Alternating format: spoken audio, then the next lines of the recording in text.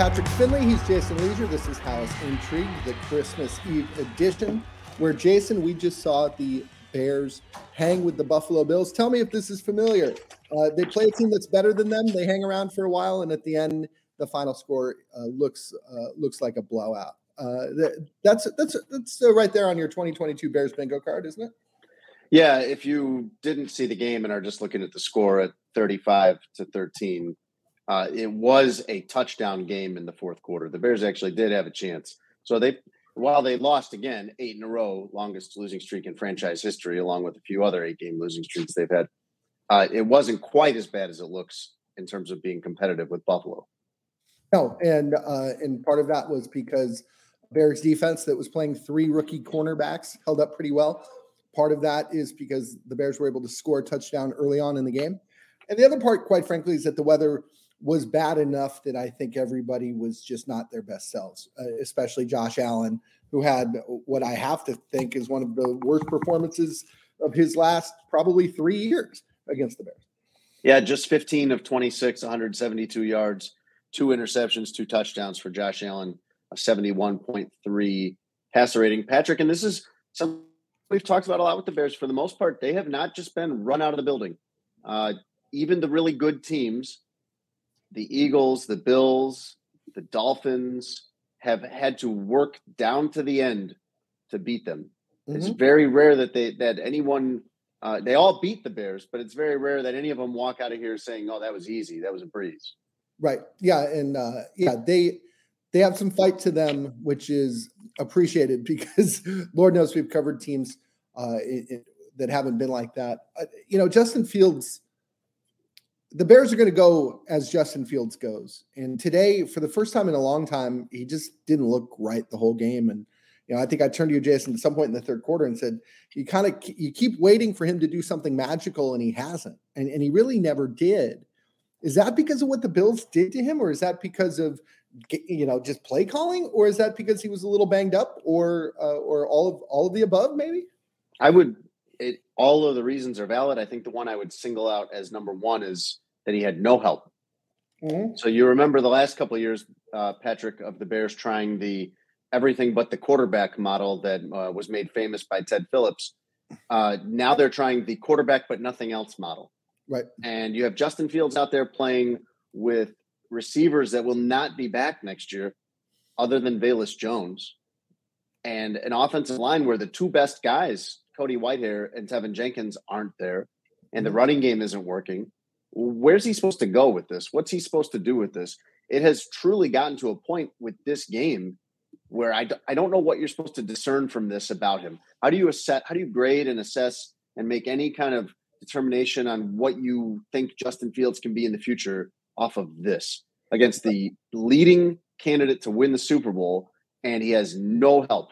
Like, what are you getting out of this if you're the Bears? You're hoping he doesn't get hurt, number one. There you go. And it's funny you mentioned that. Not funny, but like fitting, because you were wondering, I think, at some point in the game whether he was hurt, and he wasn't. He's just weathered, man. It has taken a toll running for 1,000 yards and being the only thing this offense has had most of the season. And he has taken some hits along the way. He's not hurt like he's going to miss time. But that left shoulder, that separated non-throwing shoulder, has been and is going to be a problem for him all season. He took a hit to that today, or delivered a hit with it today, rather. He also got his foot stepped on with 2 minutes left, and that was bad enough to send him limping to the sideline, and Nathan Peterman finished the final meaningless drive of the game. Now, Matt Eberflus said that he's fine. Justin Fields is perfectly fine. Sounded like he probably, had the game gone longer, would have come back in. But there's just so much downside to him playing in these games at this point, because there's nothing around him for him to develop with or show you something new. And there's very little to protect him. I think every snap he takes in the NFL and in this offense is valuable. Remember, this is the guy who's played 14 games with offensive coordinator Luke Getsy. That is not nearly enough for us to be giving him days off. And, there's value to that. I think him chasing the NFL's all-time record for rushing by a quarterback, I don't think that's a nothing. And the coaches will fall all over themselves telling you that they don't pay attention and they don't care. And I buy that. They're not customizing game plans to get him a record, but that would be meaningful, and it would mean that he has done one specific thing better than anybody in the history of football. That would be something the Bears could hang their hats on. That'd be something that would probably help him in the endorsement realm, probably help him in the celebrity realm a little bit. And it would be further proof of, that the team could come out and say, look, we have our quarterback. This guy just did something extraordinary. I think there's value there. And I think there's, we talk about proof of concept for the offense. It's hard to say it, on a day where they score 13 points, but, every game that Justin Fields can go out and put points on the board shows you that this offense makes sense for him, even if he is throwing to guys that, that your casual football fan has never heard of. The receivers issue isn't as much of a problem to me as the offensive line issue when you take Cody Whitehair and Tevin Jenkins off of the line. Mm-hmm. And at one point, Dieter Iserlin was in at right guard. And if you don't know that name, it's okay. He's been on the practice squad most of his time with the Bears, had played 6 snaps of offense prior to this. That's the totality of all of it, Patrick, because you've seen plays where he doesn't have time and there's no one to throw to because there's no Mooney, no Claypool, no anybody. And all of that is just a recipe for him getting a hit. Yeah, I think there's some value. I mean, nobody's going to throw a parade because the Bears were leading the Bills at halftime. But I think if we want to talk about these different benchmarks that you want to see a young quarterback reach or live through, I mean, being ahead against the best team in the AFC at halftime, this is an experience that he will probably rely on at some point again later. I think that there are tangible and intangible reasons that he needs to keep playing and that the Bears aren't going to shut him down. Now, I will argue against my own point here real quick. Jason, do you know who won today? The Texans. Houston Texans by virtue of they have 2 wins and 1 tie, Jason, 1 tie. Meaning that they're only a half game worse than the Bears are right now. The Bears, of course, beat the Texans when they played here. There's no chance, I think, for a tiebreaker unless the Bears want to go tie somebody in the next 2 weeks. So the Bears are one Sunday away from picking first in the draft if things break their way. I wonder, Jason, do you think the decision to shut Jalen Johnson down with a broken broken ring finger, do you think that has something to do with the standings or not really? I don't know. They haven't shown that that's factored into their thinking on other decisions. Yeah, fair. That they have willfully self-sabotaged for the draft pick. I think that Jalen Johnson probably had some say in that decision. We don't know all the details of it at this point. Right. But, if he's hurt and could hurt it worse, he's got a broken finger. You already know exactly what you have in Jalen Johnson. He's up for a contract extension this winter. Right. There is value in playing the other guys and playing Kyler Gordon as your number 1 corner. That's good for him. And Jalen Jones, that's a guy you might keep for next season. So there is a plausible explanation for doing that other than tanking to me. Yeah, and that's where this discussion gets a little sticky is, if the Bears had 12 wins going into this game, I bet you Jalen Johnson would have played. But there's a lot of real estate between would you play if you guys were Super Bowl contenders and should you play when you've won only 3 games all year. You mentioned Kyler Gordon. Kyler Gordon was really good again today. Again, I'm willing to admit that the weather played a role in both passing games being really bad. But Gordon had another interception. Gordon played the outside corner position for the first time regularly. He had been inside at slot and kind of moving around from the inside to the outside all season long. He did a really good job. And again, you're going to look at the scoreboard and it's not going to make sense that we're saying he did a good job, but he did a good job. He did. And he's been, I think part of what makes that actually mean something is that he has been progressively doing a better and better job. It fits with the trajectory of Kyler Gordon developing into what you thought he'd be when you drafted him that high. I think they drafted him, 39th overall or something like that. Yeah. He was your first draft pick out of the 2 second-round picks. Those guys both look really good. The 3rd-round pick, Velus Jones, has been mostly a disappointment, but a little bit of a spark today, a little better today. You saw him catch the 44-yard pass from Justin Fields, but you also saw, was it two muffs on kickoffs or punts or whatever it was? Did he lose the ball twice on special teams? Did he lose it? I mean, he never lost it. There have been some moment of insecurity there. More than anything, I mean, I was impressed by the length of his returns. I mean, he had a good day as a kick returner. You know, his longest was 40. I think he had another one that was in the high 30s. I'll find that here real quick. But, you know, he needs to be more than just a kick return weapon. He had a 29-yarder to start the game. He needs to be more than a kick return weapon, but the kick return certainly helped on a day like this. You know, that deep shot that Justin Fields took to him came one play after the Bears had recovered a fumble. You've got that sudden change situations where teams often like to go deep.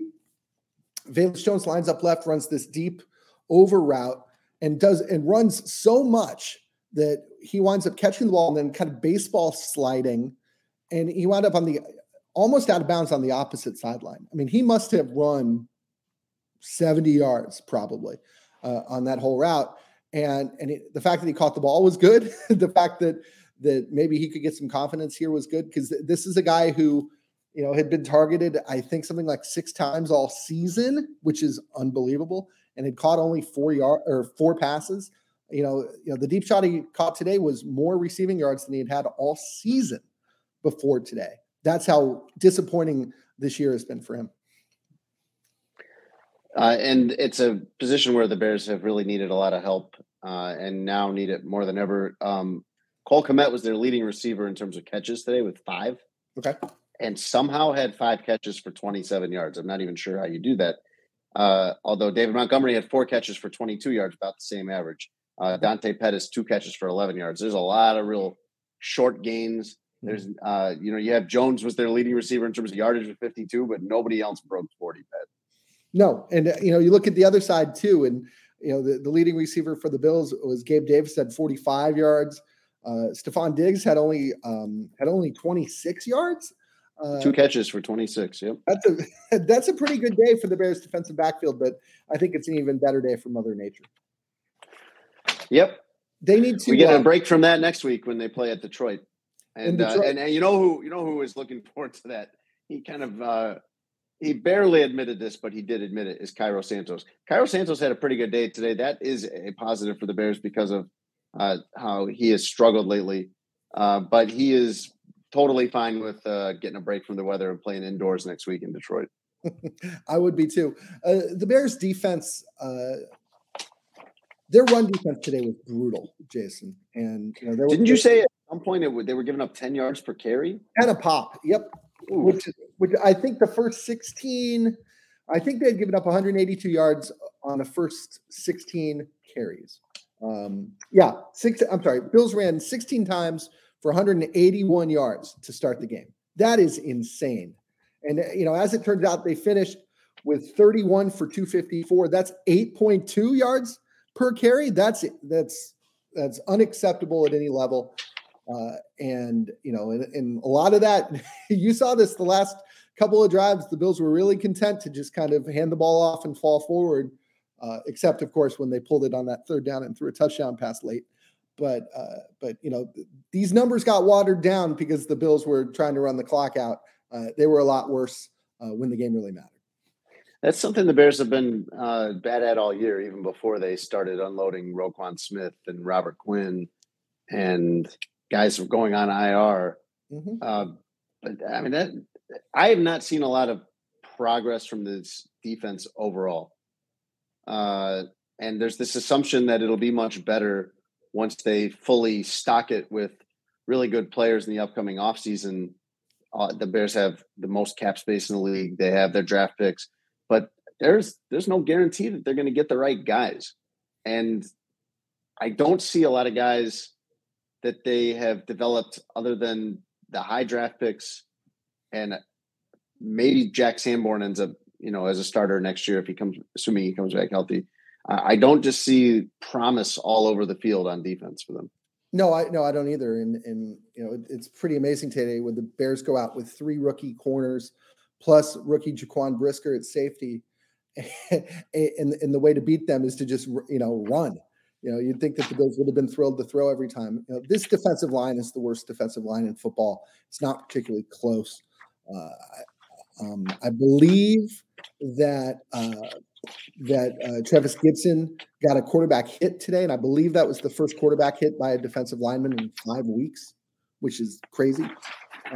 They need to be a lot better, and I just don't know that there are enough good players on the free agent market and enough draft picks to fix it all in one offseason. Obviously, the Bears are going to do their best to fix what they can, but to expect them to go out and go shopping for a fully formed front seven, I think is probably foolish.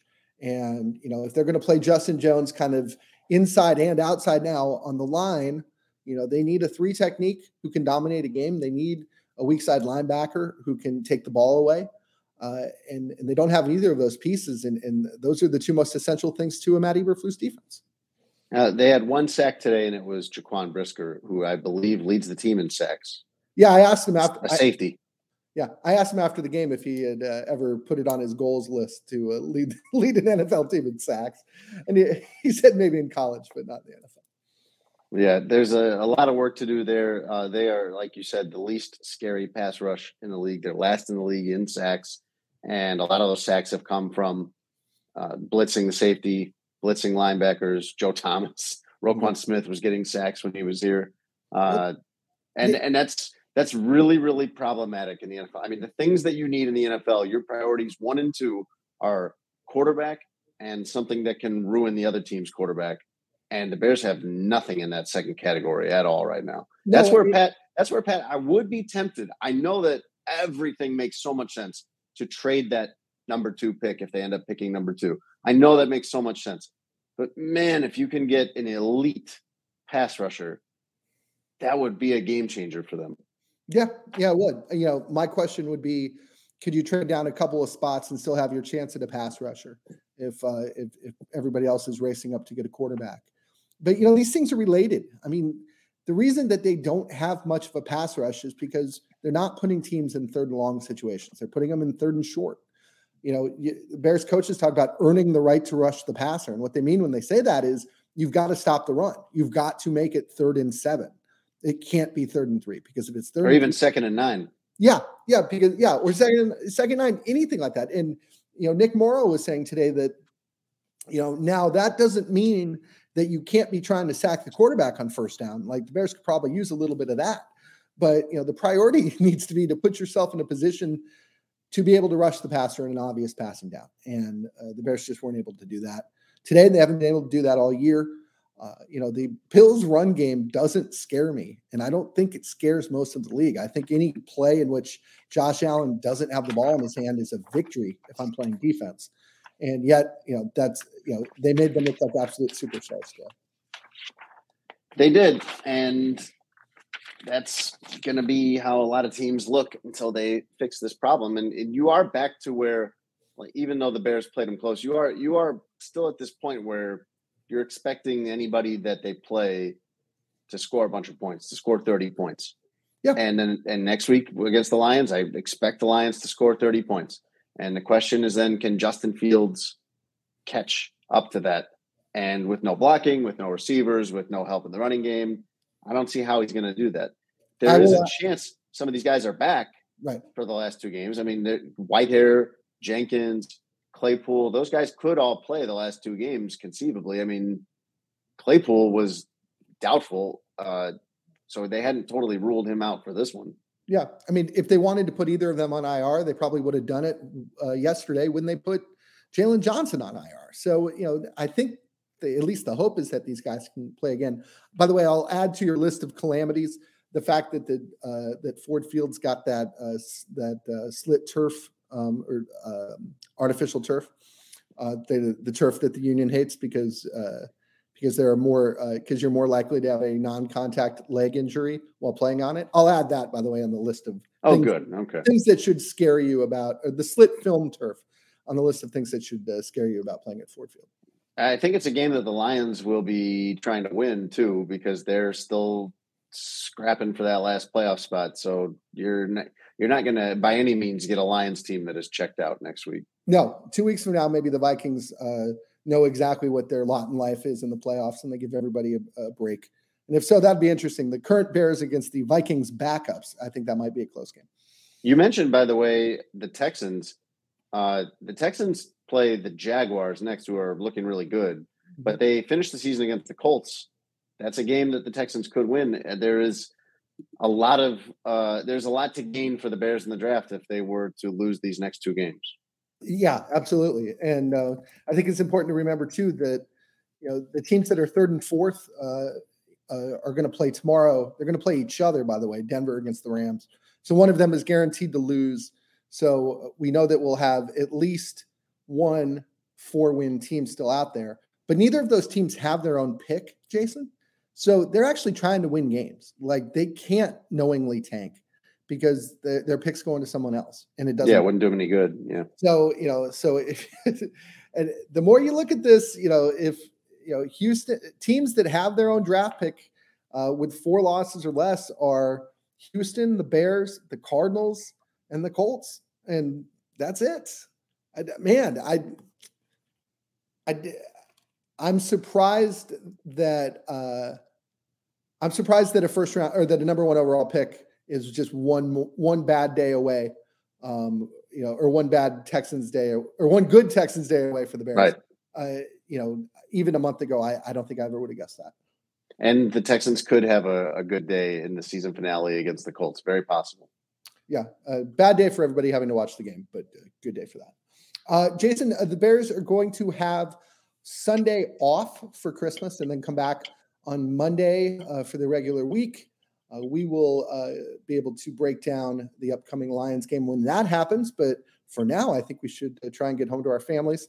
Hope everybody is having a wonderful Christmas or Christmas Eve or day after Christmas, whenever you listen to this, and a happy Hanukkah and all that as well. He is Jason Lieser. I'm Patrick Finley. Jason, do you want to say happy holidays or Merry Christmas to the people? Merry Christmas, everyone. He's Jason. I'm Pat. Thanks so much for listening. We will be back again real soon.